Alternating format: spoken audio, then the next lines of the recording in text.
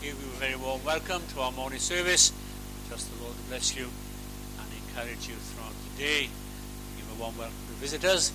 It's lovely to see little ones amongst us, and the Lord bless you, and Mum, Granny and Grandad and people.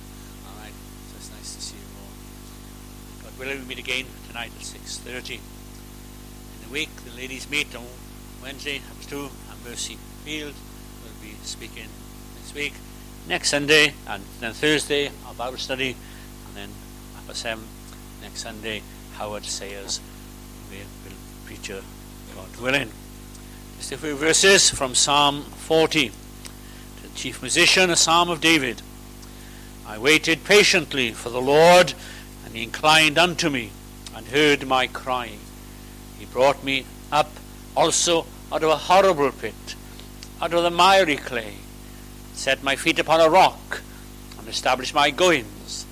He has put a new song in my mouth, even praise unto our God. Many shall see it, and fear, and shall trust in the Lord. Blessed is the man that maketh the Lord his trust, and respecteth not the proud, nor such as turn to lies. Amen. Let's bow our heads. Gracious God, again we thank you for the privilege of morning worship. We can come out on a nice bright Sunday morning and come and make our way to the house of the Lord, when God is pleased to meet especially and particularly with his people on his day. So bless us, help us, encourage us, and do us good for Jesus' sake. Amen. If I had a hymn book, I'd read the first hymn to you. Can I borrow this one?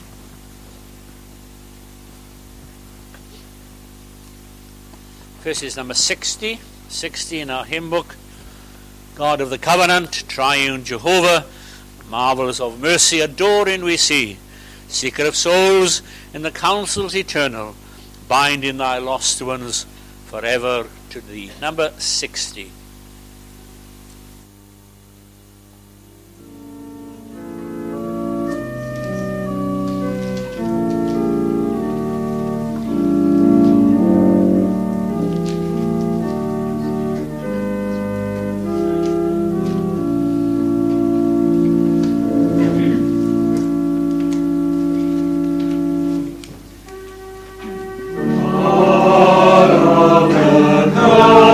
Lord,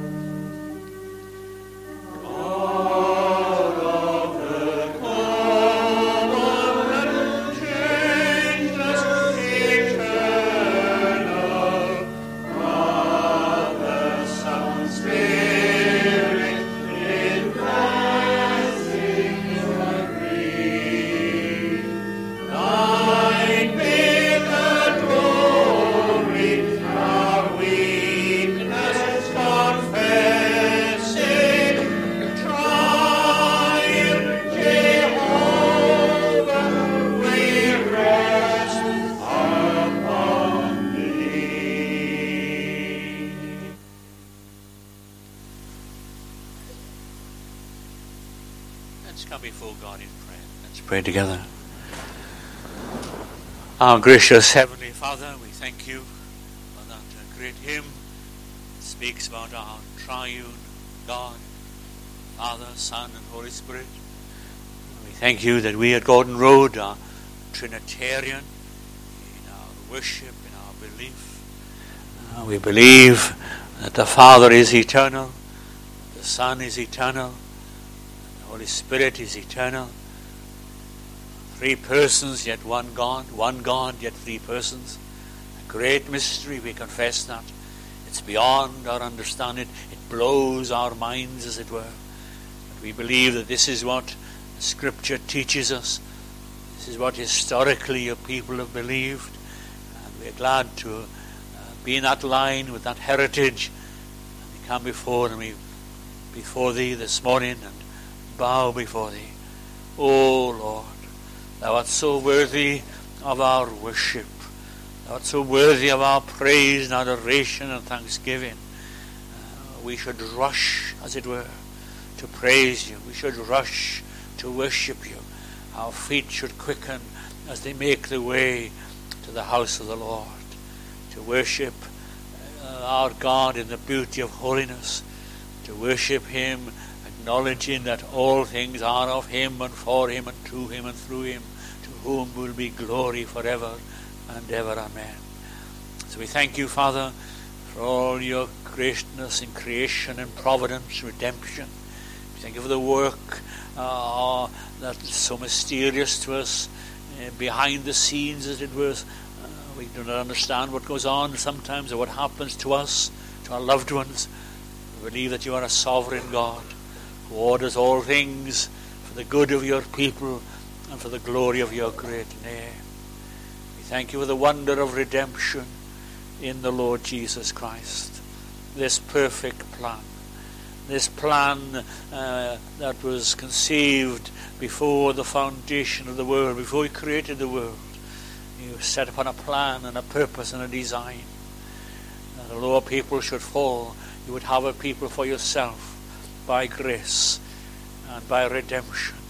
That their sins should be dealt with in the person of the Lord Jesus Christ. We thank you for him. We thank you for his supernatural birth, for his wonderful life, but particularly especially we thank you for his atoning death. We believe quite simply, as Scripture teaches us, that Christ died for our sins, according to the Scriptures. He was buried. On the third day he rose again, according to the Scriptures. We bless you for a Saviour who lived and died and rose and ascended into glory, who at the present time intercedes for all those who come to him and who one day will return. We thank you for our Saviour, our wonderful Saviour. We thank you for the work of the Holy Spirit who makes these things clear to us. Left to ourselves, we'd been in the dark. Left to ourselves, we wouldn't understand. Left to ourselves, we wouldn't want to understand. We wouldn't want to come to God. We wouldn't want to believe and have our hearts and lives changed. But oh, Father, we thank you for that gracious, sovereign, irresistible work of the Spirit, whereby we're inclined to hear and inclined to listen and pay attention to the very word of God, and then helped indeed to believe and trust in the Saviour. Oh, Father, what a great God you are. We've come through another week, and we thank you for that. And there have been good days, and perhaps for some there have been not so good days. And we look back and we just say, well, Lord, here we are again. We thank you have kept us. We thank you that it pleases you to keep your people day by day. And he who has begun a good work in us will complete it until the day of Jesus Christ. You will not let us go. We are in your hand and held tightly by the eternal God. And as our Saviour said, my sheep shall hear my voice, they shall follow me, and they shall never perish. Hallelujah. So we thank you for all that. We thank you for the day. We pray that you bless us as we congregate to worship, our praise, our prayers, our hearing of the word of God, and we trust an application of it. We don't want to be those who are just hearers only. We want to be, as James tells us, to be doers of the word. We want to put into practice that which we hear this morning, that it will help us on the morrow and in the coming days. It will be a helper to us and a blessing to us. Lord, we need to be instructed from your word.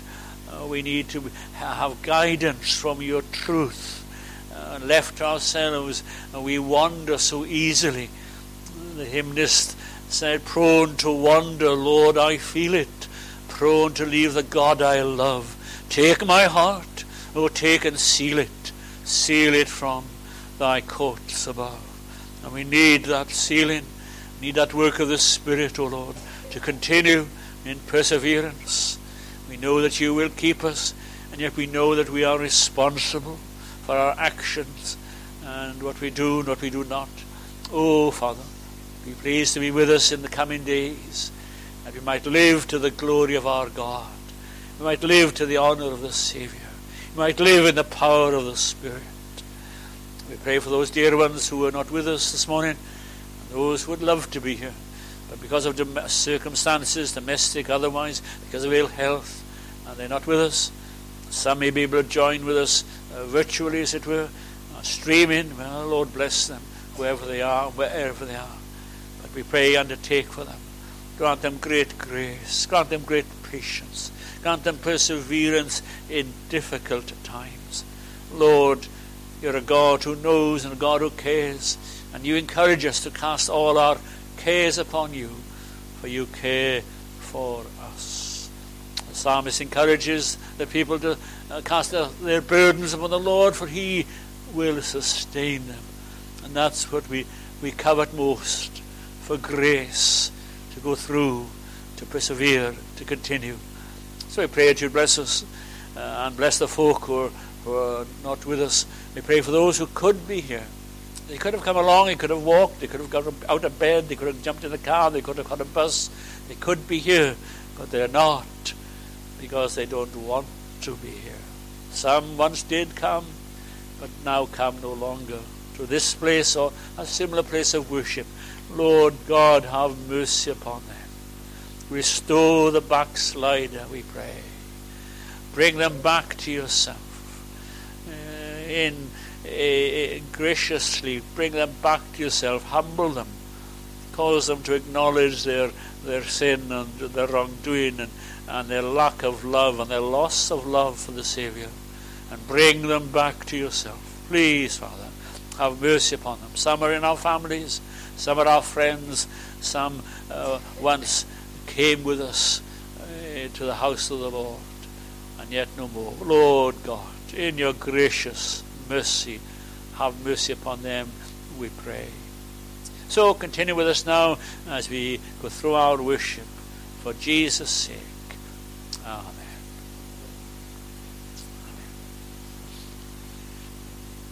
Our next hymn is 150. 150. Is Patricia all right? Patricia. Right. Because I saw her come in, and then she metamorphosized to. Right. That's true, but it's okay. Right. Thank you for that. Right, 150. Thou art the everlasting Word, the Father's only Son, God manifestly seen and heard, and heaven's beloved one. Worthy, O Lamb of God, art thou, that every knee to thee should bow. 150.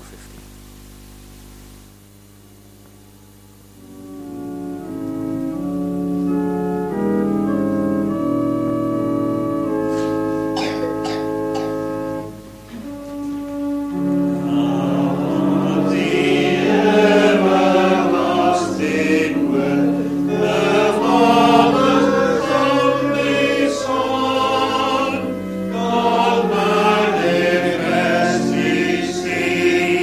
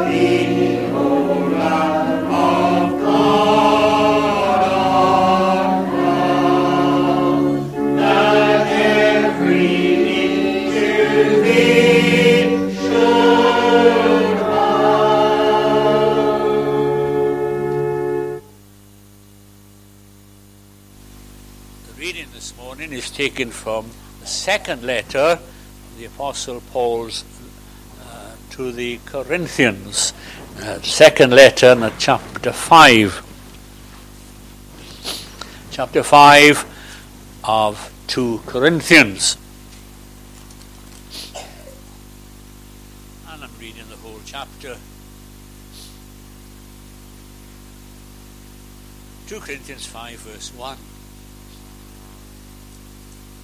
For we know that if our earthly house of this tabernacle were dissolved, we have a building of God, a house not made with hands, eternal in the heavens.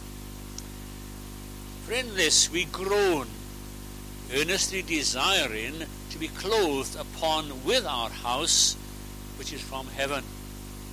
If so be that being clothed we shall not be found naked. For we that are in this tabernacle do groan, being burdened, not for that we should be unclothed, but clothed upon, that mortality might be swallowed up of life. And he that hath wrought us for the self same thing is God, who also has given us unto us the earnest of the Spirit. Therefore we are always confident, knowing that whilst we are at home in the body, we are absent from the Lord. For we walk by faith and not by sight. We are confident, I say, and willing rather to be absent from the body and to be present with the Lord.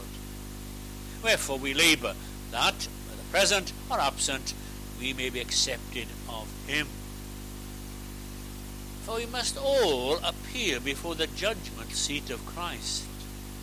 Every one of us may receive the things done in his body according to that he hath done, whether it be good or bad.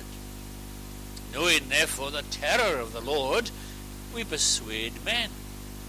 But we are made manifest unto God, and I trust also are made manifest in your consciences. For we commend not ourselves again unto you, but give you occasion to glory on our behalf, that we may have somewhat to answer them who glory in appearance and not in heart. Or whether we are beside ourselves, it is to God, or whether we be sober-minded, it is for your cause. For the love of Christ constrains us, because we thus judge that if one died for all, then we're all dead. And that he died for all, that they which live should not henceforth live unto themselves, but unto him who died for them and rose again. Wherefore, henceforth we know no man after the flesh. Yea, though we have known Christ after the flesh, yet now henceforth know we him no more. Therefore, if any man be in Christ, he is a new creation. All things are passed away, behold, all things are become new. And all things are of God, who hath reconciled us to himself by Jesus Christ, and given to us the ministry of reconciliation. That is, that God was in Christ reconciling the world unto himself, not imputing their trespasses unto them, and hath committed unto us the word of reconciliation.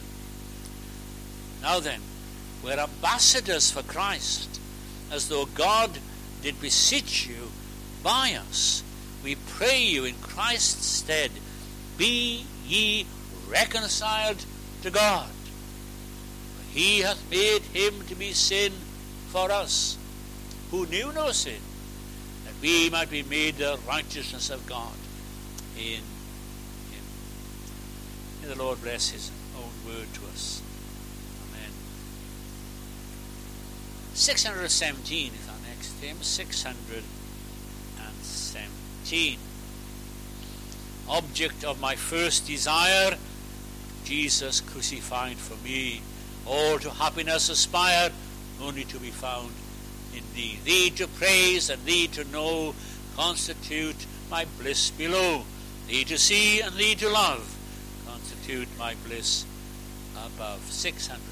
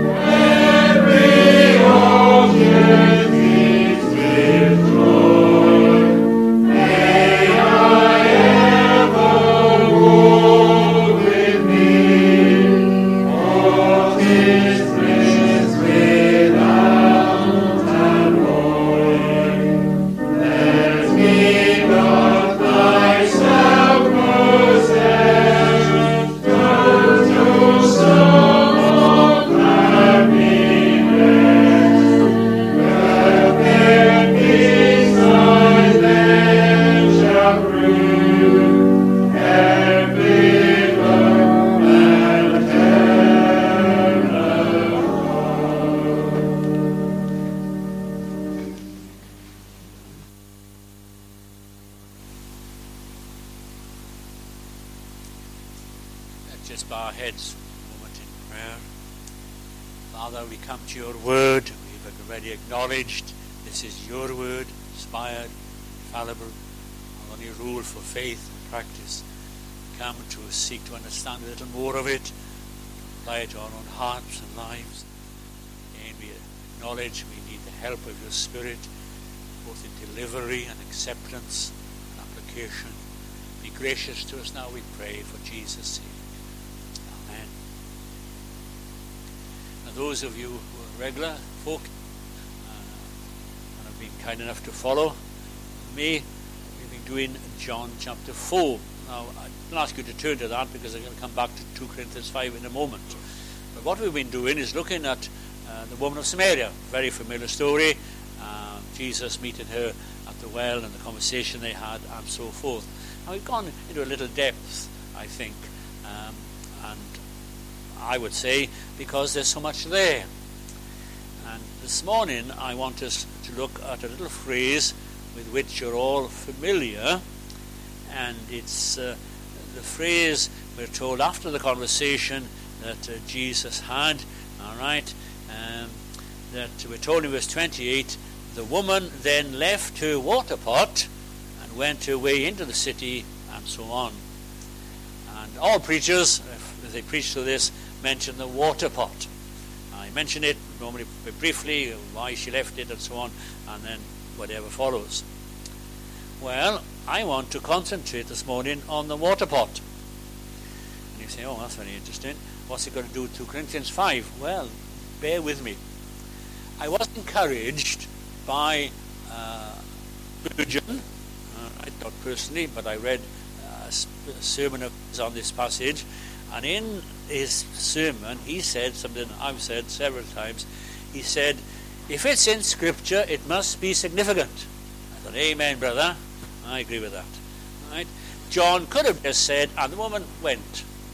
The woman went. She went. The fact that she left a water pot behind is not material, it's irrelevant. She went, and what she did after she went, that's important, that's the big thing.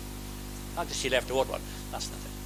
But the fact that we have in Holy Scripture a mention of a water pot that this woman left must be significant. Now, I'm not saying that we can expound and explain all the significance of it, but it is significant. She left a water pot, and off she went. And I want us to think of it in this way. This water pot represented in some ways her life. Right? You think about that. This water pot represented her life. This was part and parcel of her life on a daily basis. In the morning she'd get up, she'd do what she'd do, and then come noon, we've already said she probably didn't go in the morning when most of the women went, when in the cool of the day or later on in the cool of the evening. She went noontime when it was hottest because she was despised by the other women, because she was an outcast in the society, in the local village, town, whatever. And because of that, to avoid social interaction, avoid all the whispering and backbiting and things that might be said to her, to avoid all that, she goes at noontime. The worst time of the day, she goes, and today she's there on her own. And the providence of God, that's the exact time when Jesus comes to meet with her. Anyway, and so she gets up in the morning, she's got this water pot, which is empty, obviously, they've used it for purposes, washing, cooking, and so on, and she goes down with an empty pot, and she fills it, and takes it away full, and then they use it, and then back again the same day, in, out, back and forth, every single day, this water pot. And I thought about this water pot, and I thought about her little life. It's empty, and then it's full.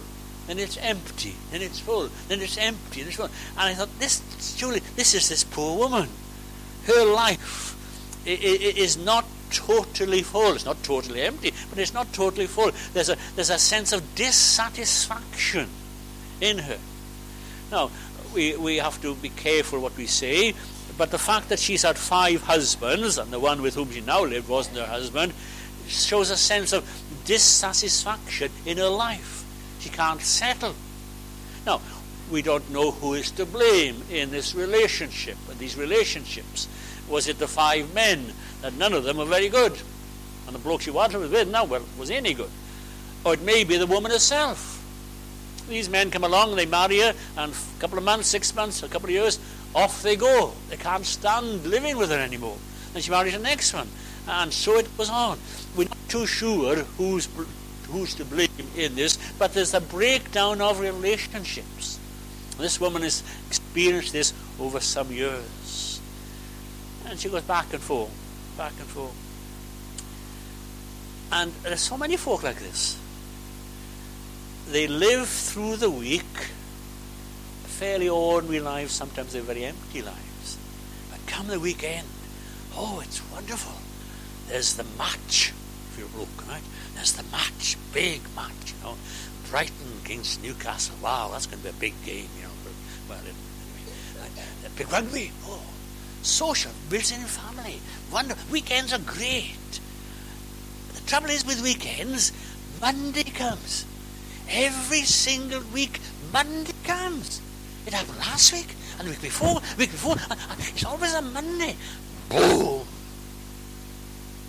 And they talk about the weekend that has passed, and then they long for the weekend to come. So Monday to Friday is down days. And there's folk who live for it. Now, we have to be a little bit careful here, as it's an aside, that we who claim to be Christian people don't look forward to the weekend for the Sunday, and every other day is very poor. There's a sense in which every day for the Christians should be Sunday. Not that we meet together like this, that we congregate and sing and praise and everything else, but in a sense, every day should be a day of worship to God and praise to God and living for God. So this poor woman, she's got this water pot, back and forth, back and forth. It's, in a sense, the center of her little life. It symbolizes her. But this one occasion, probably for the first time in her life, she leaves it behind. She leaves it behind. What caused her to leave her water pot and go? Surely it must be because of the conversation she's had with this person called Jesus Christ. It must be connected. How you want to connect it? Well, there are various thoughts, but it must be connected with her conversation, what he has said to her, what she has said to him. It must be that connection has caused her, for some reason, either to forget it or to deliberately leave it behind so she could go. The focus of her whole life has been dramatically changed because of a meeting with Jesus Christ. She'll never be the same again. I'm not to say all her days will be high days. There will be still low days.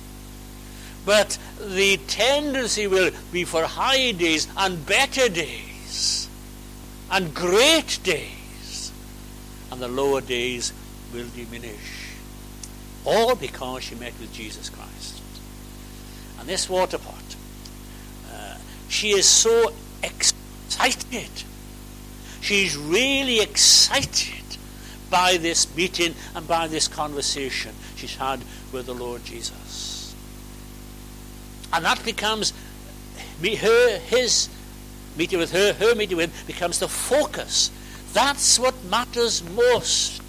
The water pot is essential in the sense of she must have physical water for herself and family, whatever, for the bloke she lives with. She must have water to drink, to cook, to wash. She must have water. It's essential. But now something has entered into her life. Someone has entered into her life who is much more essential, the essential, than ever the water pot could be.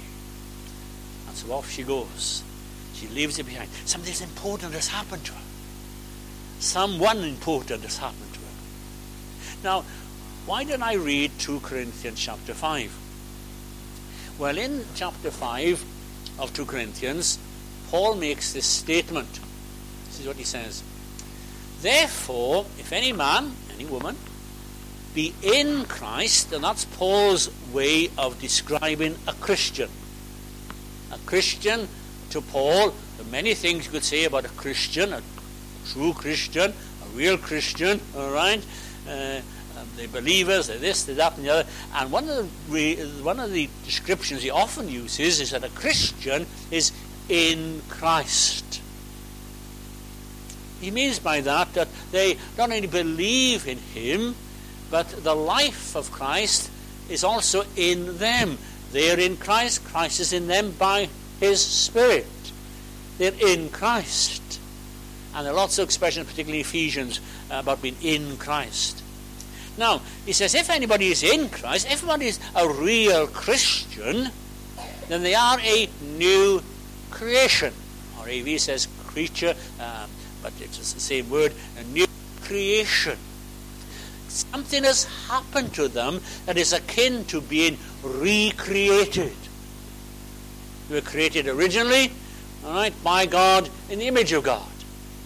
Sadly, that creation has been marred. It hasn't been destroyed.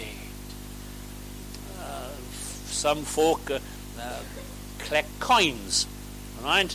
And the older the coin, presumably the more valuable it is, the better. And you have a little story sometimes of somebody who going into a field. It could be in Norfolk, it could be down south, it could be up north, whatever. And they go with these mine detectors and they dig up these coins.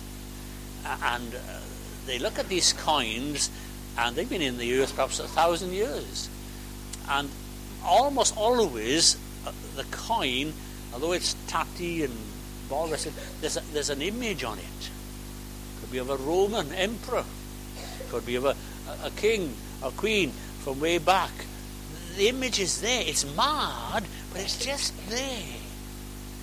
And thank God, we who are created in the image of God, there's still something of God in us. We're not animals. Well, some people will say, well, that's all you are. You've just come down from the trees. All right? We are not. We're a separate creation. And even the worst of the worst, there's something of God there. There's no person who is entirely void of something of God there. God has been planted himself, as it were, in conscience. Eternity, says the preacher in Ecclesiastes, eternity has been planted in our hearts. There is something of God there. But it's marred, almost beyond description, but it's right there. What happens when a person becomes a Christian is God recreates that image. And his purpose is that we should be conformed to the image of his Son, the Lord Jesus Christ. In other words, we should be more like Jesus. So then he sends us out a bit and says, all things are passed away. Behold, all things become new. If there's a new creation, there are new desires. There are new concerns. It's a whole new life. Bit by bit, things become new. And all things pass away. Now, I think that's a good description of what happens to this woman. This woman has found something new. This woman has found a new relationship. One of the problems she's had, obviously, is with relationships. She's had at least 5, she's on a 6th, and they've not worked out as she should. Well, for whatever reason, we've already said, whatever reason, she has had broken relationships. Perhaps she's on a 6th and hopes that will work out. Who knows? What's the problem with us? What's the problem with humanity? What's the problem with folk in Hailsham? The biggest problem they have, it could be health, it could be financial, it could be all kinds of things. The biggest problem people have, and they don't realize it, is their relationship with God. That's the problem. People say, oh, if only this was better, or that was better, or my health was better, my neighbours were better, I had a better job, I had a better this, I had a better that, I'd be fine. No, you wouldn't be apart from God. You were created by God, for God. And you'll never be complete, you'll never be satisfied until you have a right relationship with God. And Paul into Corinthians explains a little bit of how God has accomplished that. There's some wonderful verses in 2 Corinthians 5. He talks about the basic problem, as I've said, is a wrong relationship, no relationship with God. He talks about being separated from God. Right? We were separated from God. There's a space between God and us. We're not in a right relationship. We are separated. It's an awful, terrible word. Some of us will remember headlines way back, Often it was perhaps a royal couple or some personality, and it hit the front page. So-and-so and so-and-so are to separate. Charles and Diana, separation. Hit the headline, separation. What an awful, dreadful word it is, separation. And separation can be between husband and wife, it can be between parents, fathers and mothers, and children, all kinds of separation. There's a division for some reason. And the cause of the separation between God and us is our sin. That's what the Bible says. The things we've done that we shouldn't have done, the things we should have done we didn't do. This sin, and we're all guilty. All of us have come short of God's standard, God's glory. Some greatly, some perhaps not so much. But sin is called separation from God. And God has separated himself because he's holy and righteous and pure. Oh, says somebody, God loves us, doesn't he? God loves people. Yes, but God doesn't stop him from being separated from us because of our sin, because he is holy. So what's to be done? Well, someone says, well, all right, I realize I'm not as I should be. I realize I'm not right with God, but I will do my best to repair the relationship. I'll do my best to be back in a right relationship with God, to do what I can. I will try to do it. I will try to heal it. I will try to effect being back with God, being right with God. Alas, we can't. We can never mend the rift. We can never make up by doing good things, nice things, for what we have not done. I was thinking about this, and a little illustration came to mind. We have some of the little ones with us, and they, I guess, wouldn't know what a weighing scales is. Now, I don't know if you ever do any baking with Mummy. Did they ever allowed to do any baking with Mummy and watch? And our grandchildren love to do baking. And you have a weighing scales. And it's probably electric. All right? And that you press a button, beep, beep, beep, beep. And you put the stuff in, and beep, beep, beep. And up it comes. Wonderful. You've got electric. Oh, see. Yeah. And I always have a problem with buttons. It says this weighs 5 tons. No, it doesn't. I must have pressed the wrong button. But back in the day, they had a weighing scales, and if you can imagine something on the side, and there was like a dish this side hanging from there, and a dish this side hanging from there, and it got that little thing there so it could tip either way. And what the old grocer used to do, or in the sweet shop, all right, when I was a little boy, I used to ask for 2 ounces. Now that's probably, I don't know, 5 milligrams or whatever. Anyway, I used to ask for 2 ounces of sweets. And the lady would get the sweets and she'd put them in here, right, this pan. And then she'd put over here a little weight, shall we say 2 ounce weight. And if that went down, it means there was too many sweets there. So she takes them out. If this one went down, it meant there wasn't enough sweets in there. So she had a few more. And eventually, they would balance. So 2 ounces there on this side, and sweets on this side. And when they were balanced, that's what she'd give me. Because I was sweet and had blue eyes, she'd put a few extra. Somebody made a bargain, away to go. Now, so here's the problem. Here's God's righteousness. Right? And here's our good works. We put on good works to balance up because we've done things wrong. We've sinned, and God is righteous, and our sin. The trouble is, our sin, because of God's judgment and punishment, weighs right down here. Ours right up there. So we'll add a few more. We'll add a few more good works. We'll add a few more good deeds. So that'll kind of bring it down, and we'll be balanced. The trouble is, when we add our good works and our good deeds, we're actually insulting God. Because God said, you can't by your good deeds and your good works get right with me. It's not a question of works, it's a question of faith. But we don't believe that.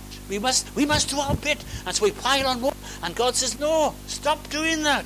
Because the more you sin, the more I hate that. I hate what you're trying to do to please me of yourself. Because it's for yourself. It's not for me. It's not for my glory. And this gets heavier and heavier and heavier. And down it goes. And that goes up and up and up. What's the answer? God has got a great answer. He says, listen, get rid of all that stuff. I will put on that side, on your side, to your account, I will put a righteousness that will weigh the balance. And that righteousness is the righteousness of my Son. Isn't that great? So the Lord Jesus Christ, He pays, as it were, the price. He pays the penalty. He dies our death. Paul puts it like this. God hath made him to be sin for us, he who knew no sin, that we might be made the righteousness of God in him. God puts the death of the Lord Jesus on that side. Wow, down it goes. And now we can get right with God. And that God's grace is greater than our sin. I love that. So the balance is tipped. But we have to believe it. We have to accept it. We have to trust in the Lord Jesus. Otherwise it's of no avail. No avail at all. So, a new creation in Christ is someone who's said, I can't do this. I can't be good enough. I can't make up for all the bad things I've done in the past. I just can't do it. God says, no, you can't, but my Son has done it for you. Trust him. Believe in him. Ask him to be your Savior. And he will. And once we believe and trust in the Lord Jesus, we're a new creation. The Bible talks about being born again. Born of the Spirit. The Spirit lives in us. And then he begins to work it out. Begins to work out in our lives. We are a changed people. Now, what is the first indication that this woman was a changed woman? Well, she rushes away, leaves a water pot, rushes away, and she goes back to the town, all right, and the first thing she says, goes back in the city, the first thing she says to the people she meets is, wow, come see a man that told me everything I'd ever done. Here's a woman who says, listen, you know what I'm like. You know what I'm like. You may know what I'm like. Perhaps there were the old husbands were there. You know what I'm like. I've met someone I'd never met before, and he knows me better than you know me. He knows me inside out and upside down. He knows everything about me. And I want to tell you about him. So, here's a woman who, by all accounts, is an immoral woman. She's a failure in lots of parts. She's got a problem in relationships.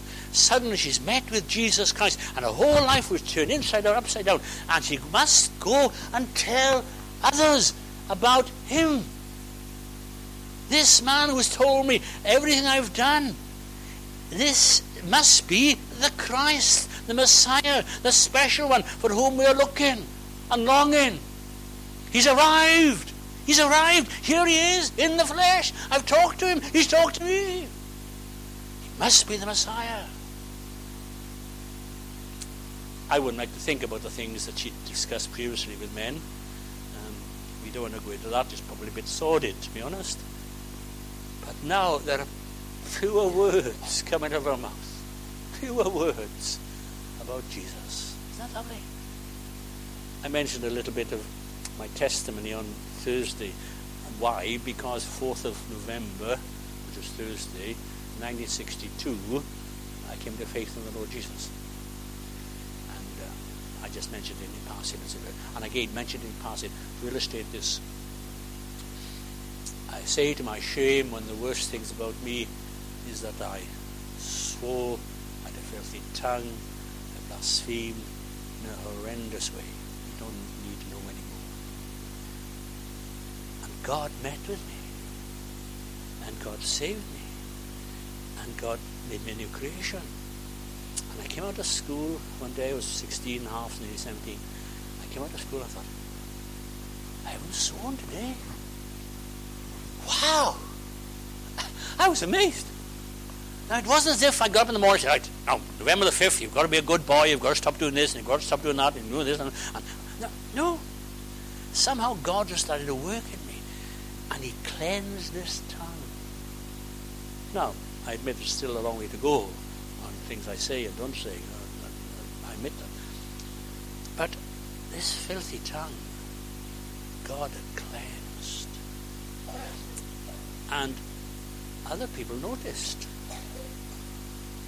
Other people noticed that there was a change in my life, in my attitude, in my speech, in my thinking. The whole focus had dramatically changed. I could tell you other things, but the point I want to illustrate is this. A person who is truly becomes a Christian, there must be a change. Now, the change might not be the same in everybody. There's a young lady in our church back in Wales, and she was a daughter of the superintendent of the Sunday school, and she was what we call a good girl. Actually, her name was Audrey. She's at home, I guess, as well. Her name was Audrey. And she didn't have a foul mouth. She had a very sweet mouth, actually. She sang in the church. And yet she was not right with God because of her dad and her mother and her family. She was challenged one day, was she really right with God? And she said, no, I don't know. And the preacher said, you're not. And she trusted in the Saviour. Now, what I'm saying is this. The change in her, there was a change, but not so dramatic, because she was a good girl, outwardly. The change in me was dramatic because I was such a bad lad. And people noticed there was something that happened. And there were various reasons, things that people said, what had happened to me. My brother-in-law said, I've been brainwashed. People said to my father, what do you think about your Colin going to chapel? Because he went down the pub. And he said, well, I go my way, and he goes his way. There we go. It's a new life. It's expressed in a new way. And she had to tell people about Jesus. And it seems to me that one of the first evidences of a new life is that we want to tell other people about it. And when they say to us, what's happened to you? Have you seen the light? Ha, ha, ha. Holy Joe, ha, ha, ha. We say, well, and we put it as simple as we can, all I can say to you, as the blind man said, once I was blind, now I can see. Once I had no thought for God, but now I want to think of him, and I want to worship him, and I want to serve him, and I want to love the Lord Jesus Christ. One of my favourite little stories, Bev knows about this, so it's okay. I had a lady friend called Joyce, and we were friendly before I was converted and through the first few weeks afterwards. We went out one day and I started talking about the gospel to her. And she said, Colin, you've gone from one extreme to the other. Once you were talking about all other things, now you're talking about Jesus and the gospel. You've gone from one extreme to the other. I said, well, if I believe that the Lord Jesus Christ went to the extreme in his love and his mercy and died for someone like me, surely there's no extreme to which I can go for him. She finished me with me a few weeks later, but that was another story. When Paul writes to the Romans, he talks about believing in the Lord Jesus Christ. And this is what he says. That this word of faith is this. If you should confess with your mouth the Lord Jesus and believe in your heart that God has raised him from the dead, thou shalt be saved. For with the heart man believes unto righteousness, and with the mouth confession is made unto salvation. For the scripture saith, whosoever believeth on him shall not be ashamed. There's a challenge for you. Do people know you're a Christian? Do they know you're a Christian? They may know you're religious. They may know you go to this funny little place called Gordon Road. But do they know you're a Christian? If I went and knocked your neighbour's door tomorrow morning, excuse me, I'm just doing a little survey. You know the people next door, yeah. Do you know that they go to church? Oh, I've seen them go off somewhere Sunday, but I thought he was going to Tesco's. Well, they go to church. Do you know anything else about them? No? You're all right? They might say some other things about you. You don't cut the hedge when you should, or whatever. But nothing else. Do you know that they're Christian people? No. Never heard that. People should know. They may not understand. They hate us for it. But they should know that we are Christians. I never forget doing a carol service in an organisation in London, a secular engineering works it was. And one of our members in the church worked there. And he said, it'd be nice if during the lunchtime we could have a little carol service. And I would say a few words. So he got permission from the boss, and I went. And I mentioned him to one of his colleagues. I said, oh, this so-and-so comes to our church. He said, is he? Oh yeah, he's a Christian. Never knew that. Worked with him for 20 years. Never knew he was a Christian. I thought, there's something wrong with it. I'm not saying, and you shouldn't, you evangelize during working hours, all right? You're not paid to do that. Break time, after work, before work, whatever. But during work, you're paid to do a job. But often, during lunchtime, you're having your sandwiches, and you're talking about the weekend. Did you see the match? And so on. And they say, what did you do? Well, I went to church. Pardon? I went to church. You know what I thought you said? I thought you said you went to church. Well, I did. What? I thought you were intelligent. I thought you were clever. You look intelligent. Well, some of you do. All right? You look intelligent. Why would you go to church? Well, because I believe in God. I believe in Jesus Christ. I believe I'm a sinner. And I need salvation. And only in Christ can I be saved. Oh, I don't believe that stuff. There must be a change in our lives. Our behavior must show that we belong to God. We belong to Christ. We're not shouting it from the rooftops. But people must know. This woman, she left her water pot. That symbolized her life and of which she was so dependent. She left it because she wanted to tell the men of the city that she had met with the Messiah.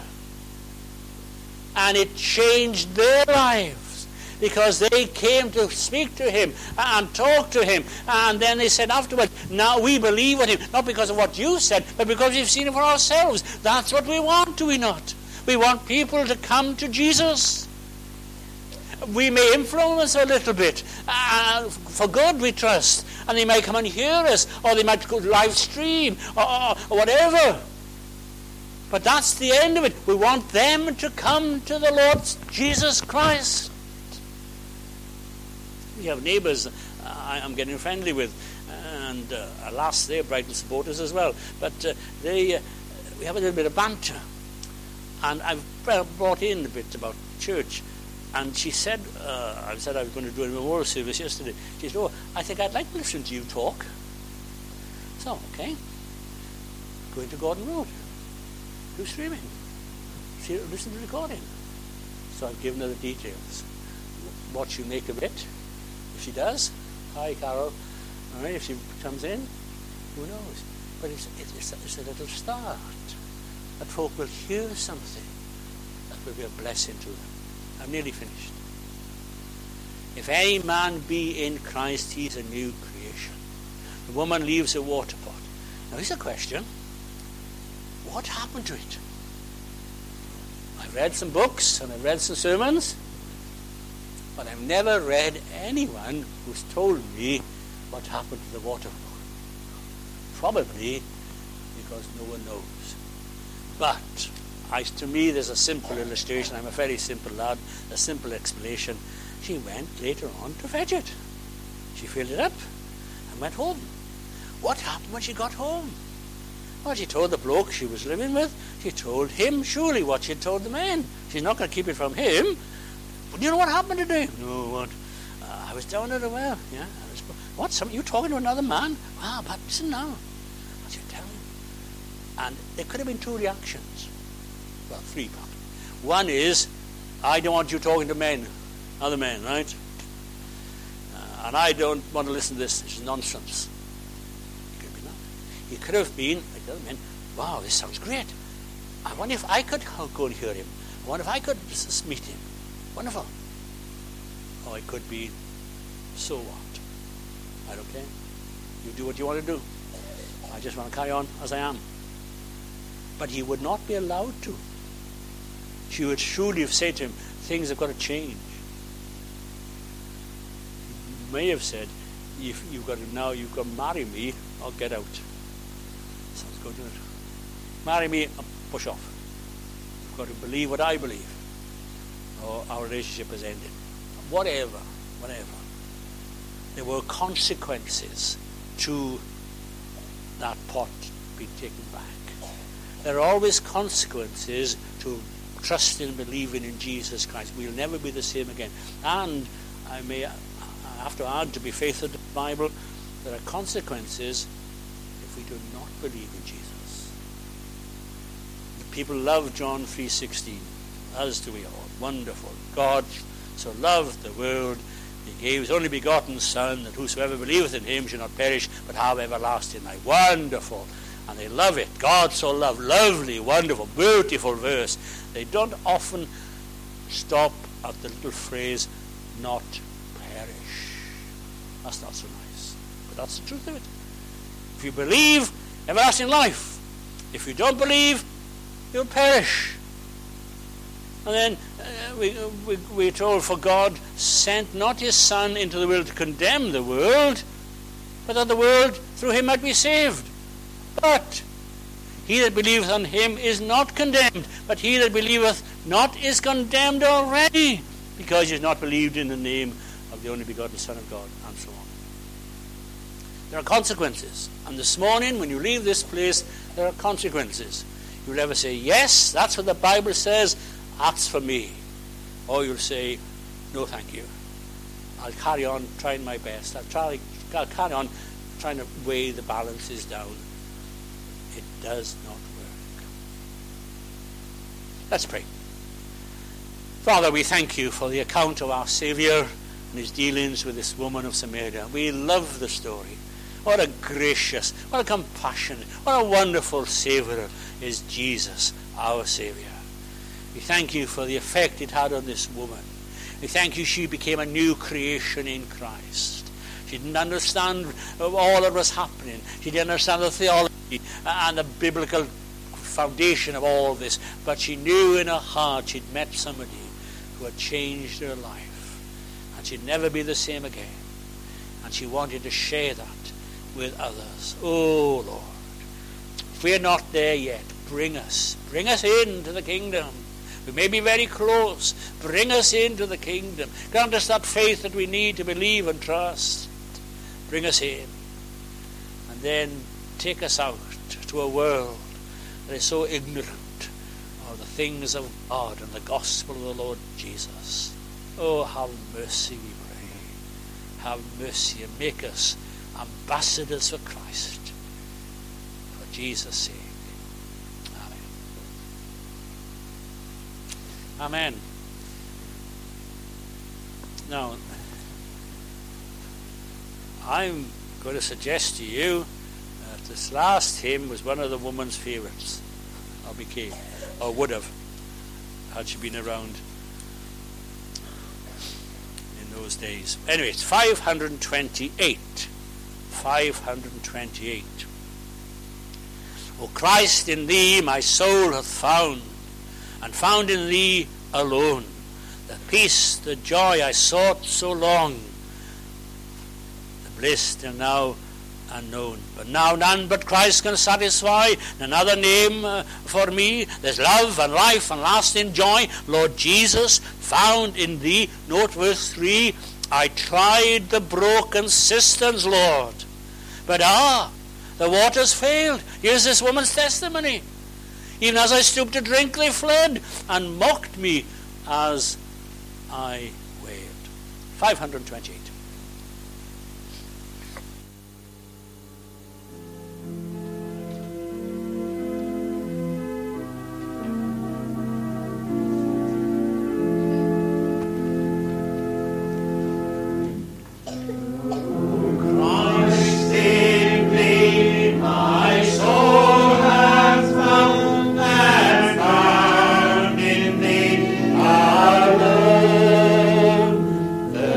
Is